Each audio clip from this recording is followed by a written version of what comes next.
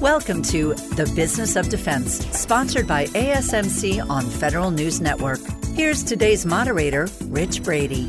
Welcome, and thanks for joining us again. I'm Rich Brady, CEO at the American Society of Military Comptrollers, and your host on The Business of Defense, sponsored by ASMC on Federal News Network. ASMC is a nonprofit professional association committed to promoting the education, training, and certification of the defense financial management workforce, driving financial transformation in the defense sector, and upholding the highest ethical and professional standards. And we are excited to kick off our second season of the Business of Defense podcast, where we hear directly from business leaders on how they are creating value for their companies and their federal customers. My guest today is R.J. Blake, CEO and founder of the Blake Wilson Group. The Blake Wilson Group is a service-disabled, veteran-owned small business and Small Business Administration 8A program participant that provides professional services, technology solutions, and operations support services in the defense, intelligence, and federal sectors. A CPA firm at heart, the Blake Wilson Group started nearly 10 years ago, working primarily as a subcontractor on intelligence community contracts. Today, they are the prime on a majority of their contracts and have earned a place in the Inc. 5000's Vet 100 list of fastest growing veteran-owned private companies in the United States. I'm excited to have RJ on the show today to talk about how he got here, what he is working on today, and where he is taking Blake Wilson Group in the future. RJ, welcome to the show. Thanks, Rich. Let's start out by how you got here.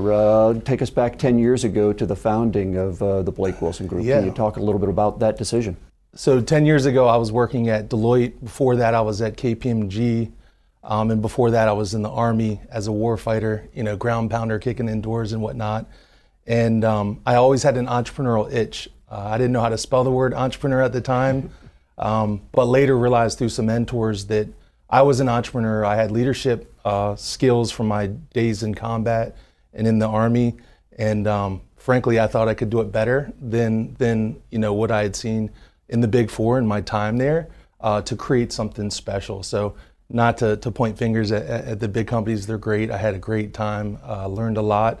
And in fact, one of those Big Four gave me the opportunity 10 years ago to be a subcontractor to them and really get Blake Wilson Group started. So stars aligned about 10 years ago. Times were tough. I had, after filing the LLC, I had $35 to my name. So left Deloitte on a Friday, started Blake Wilson Group on a Monday, was able to negotiate payment terms where it was kind of just moving from paycheck to paycheck, but did that for a year, bootstrapped it. And today, we're pushing 100 people, but it was certainly a wild time to start a company, to say the least. A second kid, 2 kids in diapers, one just out of the NICU, and not a lot of money. So it was completely bootstrapped and kind of the American dream, but glad that we made it so far. So you started out with a fair amount of experience, both leadership experience in the Army. You had some technical experience working with some Big Four firms. Yeah. But lacking some financial resources and a lot going on at home. That's taking on a lot of risk to start a business. Can you talk a little bit about that risk tolerance level? So I thought about that risk. I think for me, sort of the intestinal fortitude developed in combat. When you have nothing to lose, you're just going to trust yourself and your instincts and drive forward. I think it's also being a little strategic and smart in that I was able to negotiate payment terms and say, hey, I'll shave my rate down if you as me being a subcontractor, will give us favorable payment terms. So billable twice a month, let's say, maybe net 15. And we've done that to some of the smalls that are 10 years behind us now. It's part of the American dream. I think, small business really, when small businesses are strong in America, America's strong, right? The middle gets stronger, and that's what they say is best, and we've seen it. So. And you were a service-disabled veteran-owned small business and a Small Business Association 8A program participant from the beginning. Can you talk a little bit about those programs and maybe what are some of the advantages those gave you early on? Yeah, absolutely. So the service-disabled vet status, when I first started out, I had no idea what that was. Some mentors along the way nudged me and said, wait a minute, you have leadership experience. I had some bumps and bruises in Afghanistan, so you don't have to have been injured in combat to be a service-disabled vet. It's just if you have a service rating, even I believe a 0% and above, but you have a rating from the Veterans Affairs, you can achieve SDVOSB status. And That and 8A, they're a little different, but both are really, I see as a license to hunt, right? So it really helps a business start, reduce some of those barriers to entry, and help win some contracts over time. So SDVOSB and 8A both allow sole source capability, but it's really only seen in the 8A side where a contract authority can issue a contract without competing it. It can be direct award, sole source. So it's convenient for the government, especially when they're nearing the end of the year and through protests, maybe they have some use it or lose it money and they have a need and it's below 4.5 million, they can just issue that pretty quickly. We've seen it as quick as probably a day overnight when we're nearing the end and we're trying to scramble to provide them some good service. And then SDVOSB there isn't that sole source capability, but the same is true, Congress and SBA and the government have defined certain set-aside requirements where they want to see maybe 3% of all federal dollars to these set-aside designations to include women-owned and HUB-zone and others. I think some of those have been increasing, towards the 5%. I think we'll see.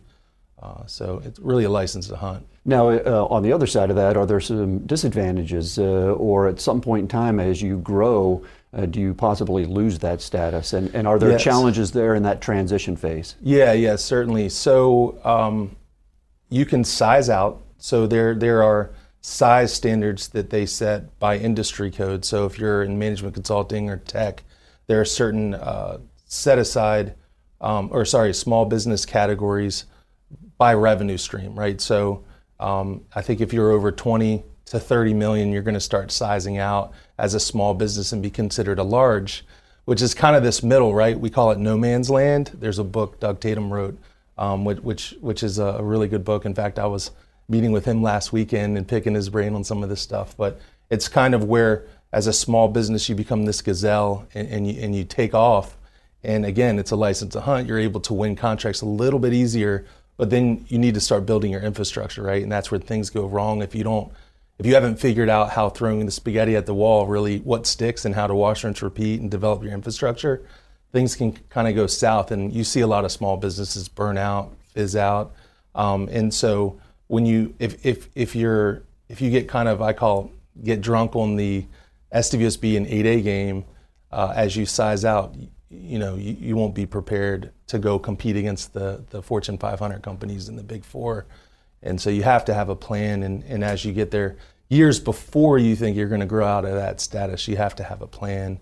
And it's not easy. It's certainly difficult. Is that where the Blake Wilson Group is today? I mean, you're looking at the big picture. You've been at this about 10 years. You've had initial strategy. It's grown. It's worked for you. Yeah. Are you in that transition phase now, that no man's land? Yes. Trying to cross the chasm? Yes, we are. Yeah, that's why I had kind of begged well, I wouldn't say I begged. Doug Tatum is very kind with his time and was, allowed me to come down there and pick his brain. And, we've built a board of advisors for folks who have been executives that have been here and done that, so that we could be strategic, right? It's about moving from that tactical level to the strategic level so that we can be prepared to still provide good service to the government and to the DoD and the intelligence community as we grow, so that our burdens and problems don't become theirs, right? And so we can continue to provide that great service. It's really about the infrastructure, I would say, right?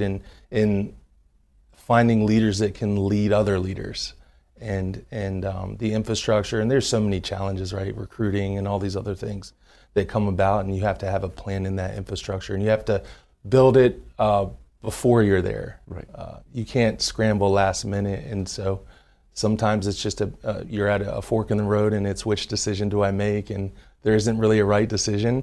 I think the problems that come to me now as a CEO they're difficult, and there really isn't before it was a lot clearer of, okay, we need to go right, not left, or vice versa, and now it's a little bit more of a risk and a gamble, but trying to get the right people, set the vision, the values, and make sure we're all rowing in the same direction towards that. So it's kind of a classic business case, right? You hear about where companies get some early success, they grow very quickly. Yeah. They're not able to maintain quality. It starts to affect the customers. And so it sounds like you're trying to get ahead of that, putting in place, as you mentioned, the board of advisors, making sure you got the right team in place to take you to the next level. Yeah. You know, how can you talk a little bit about that, and you know, the talent management piece and getting the right people there? Because sometimes, as we've talked, you know, the people that got you to this point aren't necessarily the people that you're going to need to take you to the next level.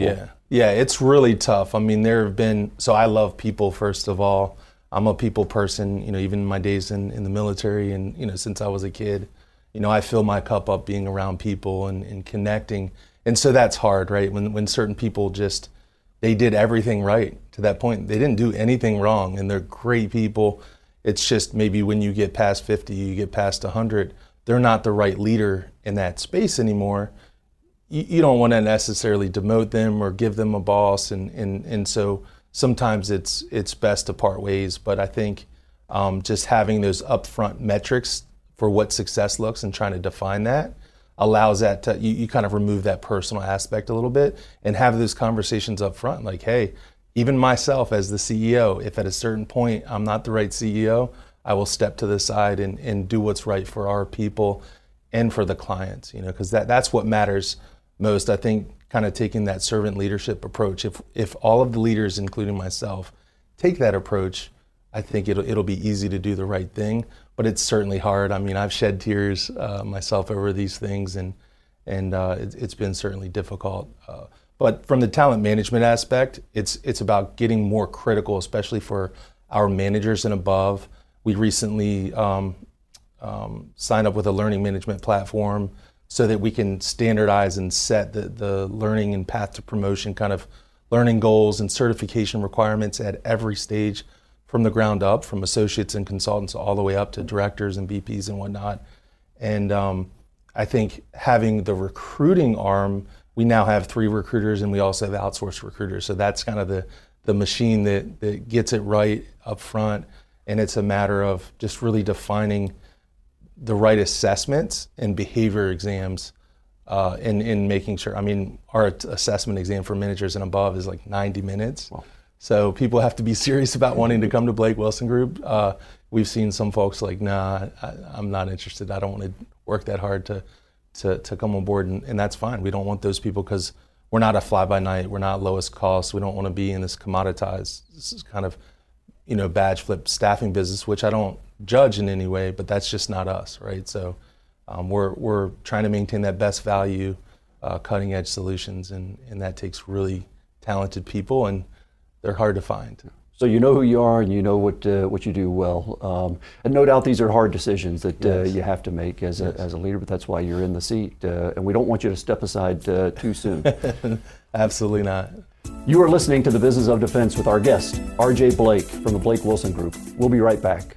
The U.S. defense industry is large, complex, and competitive. It is also lucrative for those companies able to navigate it successfully. The American Society of Military Comptrollers helps bridge the gap between the boardroom and the battlefield while supporting transformation in the defense sector. The Business of Defense podcast brings you inside the companies working to achieve this, directly from the business leaders, and to understand how they create value for their companies and their customers. For more information on ASMC, visit asmconline.org. Welcome back to The Business of Defense, sponsored by ASMC on Federal News Network. I'm talking with R.J. Blake, CEO and founder of the Blake Wilson Group. The Blake Wilson Group is made up of a team of experienced and credentialed professionals driven by their core values of integrity, leadership, dependability, diversity, grit, and service to others.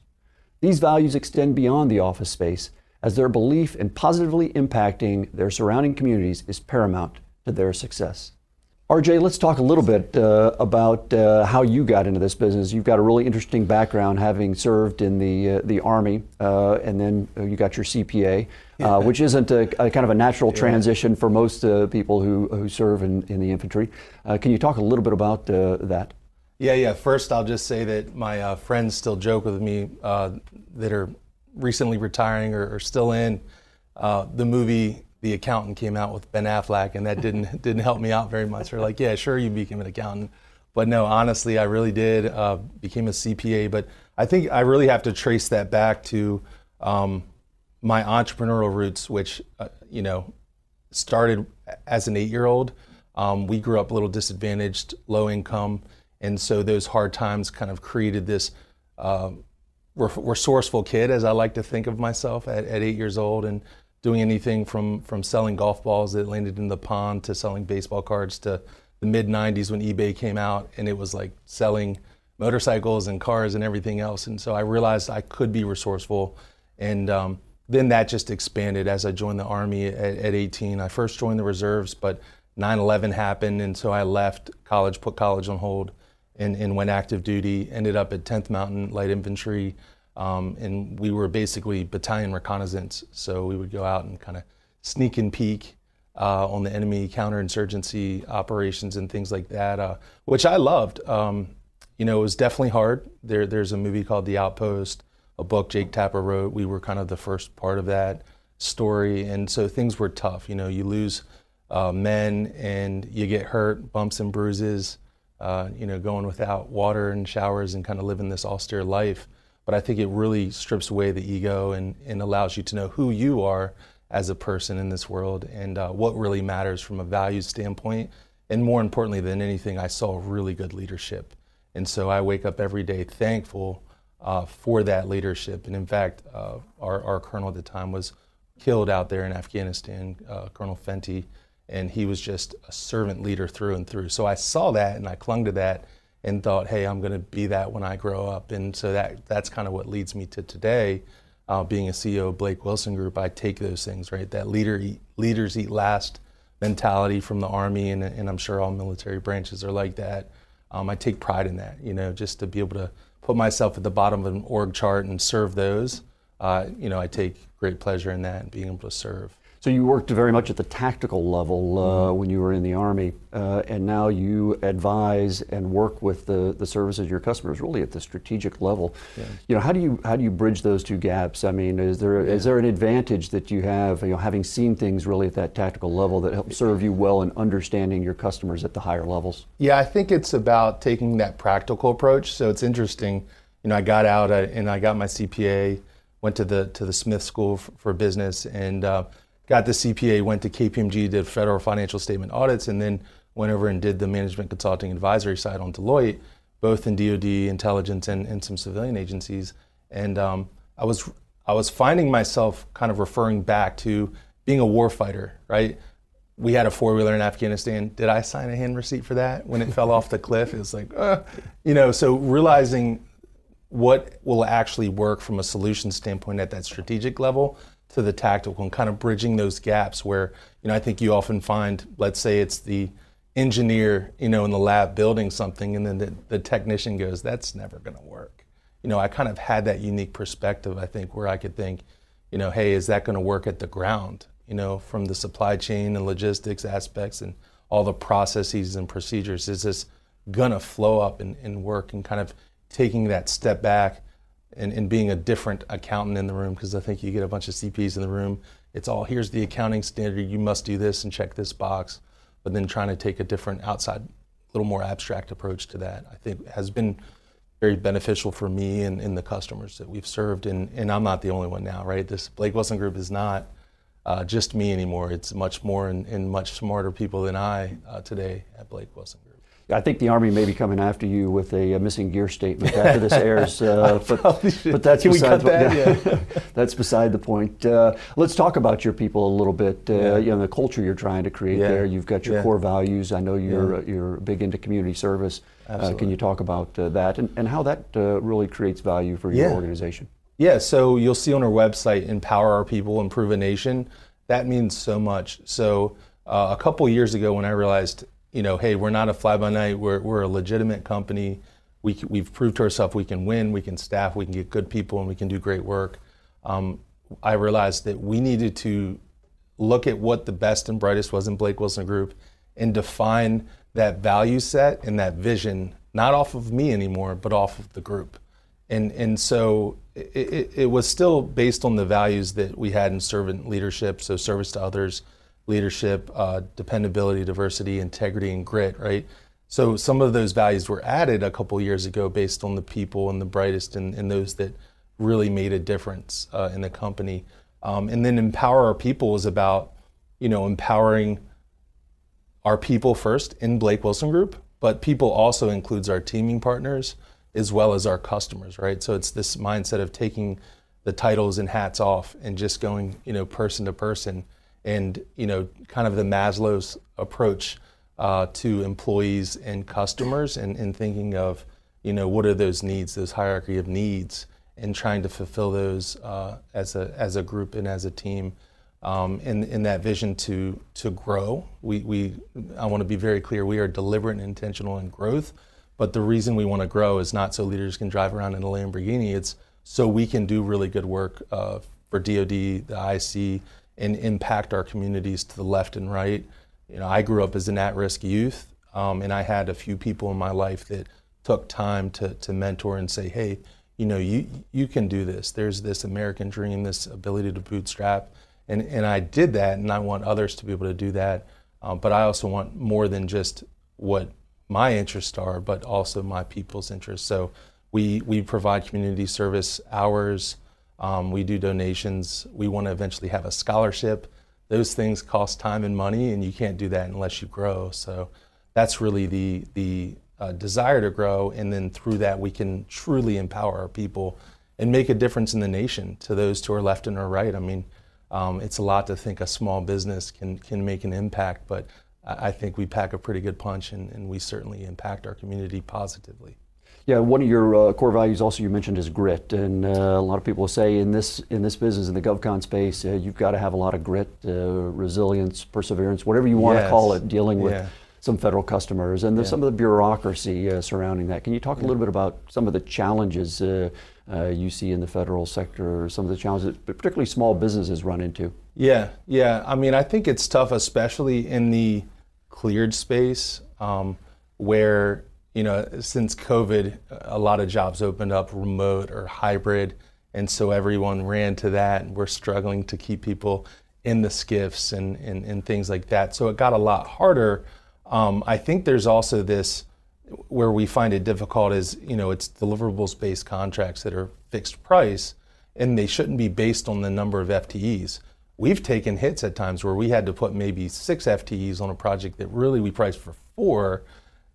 We can't charge the government more, right? But sometimes when we realize we can do it with 2 or 3 and add technology and automation,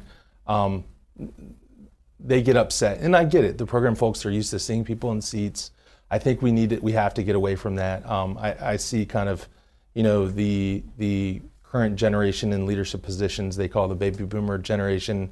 There's more of them than the next generation. And so as they retire and leave, there's going to be this gap and less people. And what are we going to do? It's going to have to be a mix of technology and people. And we're going to have to get away from that viewpoint of, I want to see 5 butts in a seat, right? And hey, well, let's just get the deliverable done. Let us give us a chance to show you what we can do, and we're taking the risk from that standpoint. But that's been a challenge, and something I think the government leaders in procurement and program operations need to think critically on, and maybe look more at performance and KPI metrics and deliverables to ensure they're getting their money's worth from their contractors.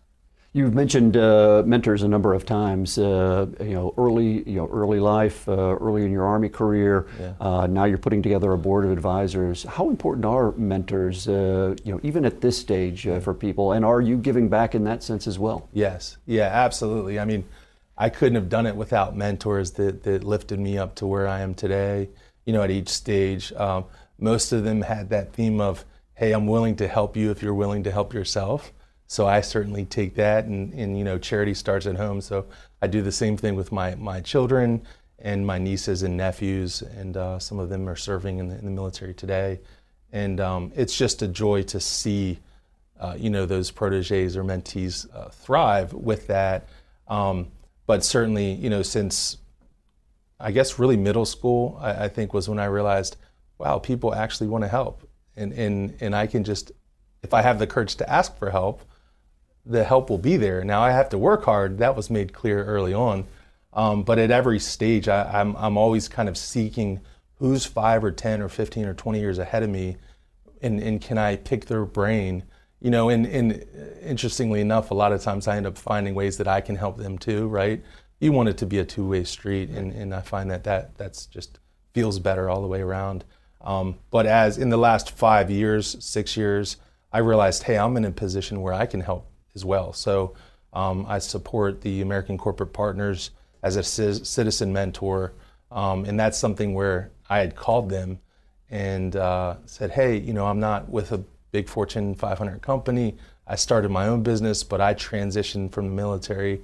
I know what it's like. If you ever have any mentees or proteges that want to go into business, maybe send them my way if you think I'd be a good fit. And a month or two went by and they called me and said, hey, we started this new program that works for that, and we'll start sending you folks. So probably 1 or 2 a year I'm able to mentor, and it's been a privilege to see what some of these transitioning veterans can do, and so it's certainly a joy. So where will RJ be, and where will the Blake Wilson Group be in 5 years from now? Hopefully at the top of the mountain, reaching the summit. So just in a position of strength to continue to empower our people, to give back more to the communities. By then, we want to have a community care program, not stealing from Veterans Affairs there, but a program that can do more from scholarships and help these affinity groups. So we started a veterans affinity group. We're going to start other groups that are based on the passions of our people to kind of meet that piece of the Maslow's kind of hierarchy of needs of our people, our employees, and allow them to give back to their communities. So in 5 years from now, we hope to have a set program for that, scholarships and things like that, but also just growing to a strength that we can continue to provide the federal government with a lot more of what we can do, and just knock it out of the park. Well, we look forward to having you back sooner than 5 years to see how you're doing. Absolutely. Thanks, Rich. I'd like to thank today's guest, RJ Blake, CEO and founder of the Blake Wilson Group, for his insights into Blake Wilson's strategy, structure, and culture, which have enabled them to expand their client base and grow their service offerings year over year in the highly competitive government contracting space. Watch The Business of Defense again next month, where we bring you inside the companies working to drive transformation in the defense sector, to hear directly from their business leaders, and to understand how they create value for their companies and their customers. I'm Rich Brady, CEO of the American Society of Military Comptrollers, and I thank you again for joining us. You are listening to Federal News Network. For more on this discussion, visit federalnewsnetwork.com and search ASMC.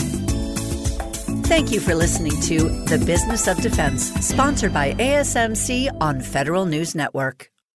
The U.S. defense industry is large, complex, and competitive. It is also lucrative for those companies able to navigate it successfully. The American Society of Military Comptrollers helps bridge the gap between the boardroom and the battlefield while supporting transformation in the defense sector. The Business of Defense podcast brings you inside the companies working to achieve this, directly from the business leaders, and to understand how they create value for their companies and their customers. For more information on ASMC, visit asmconline.org.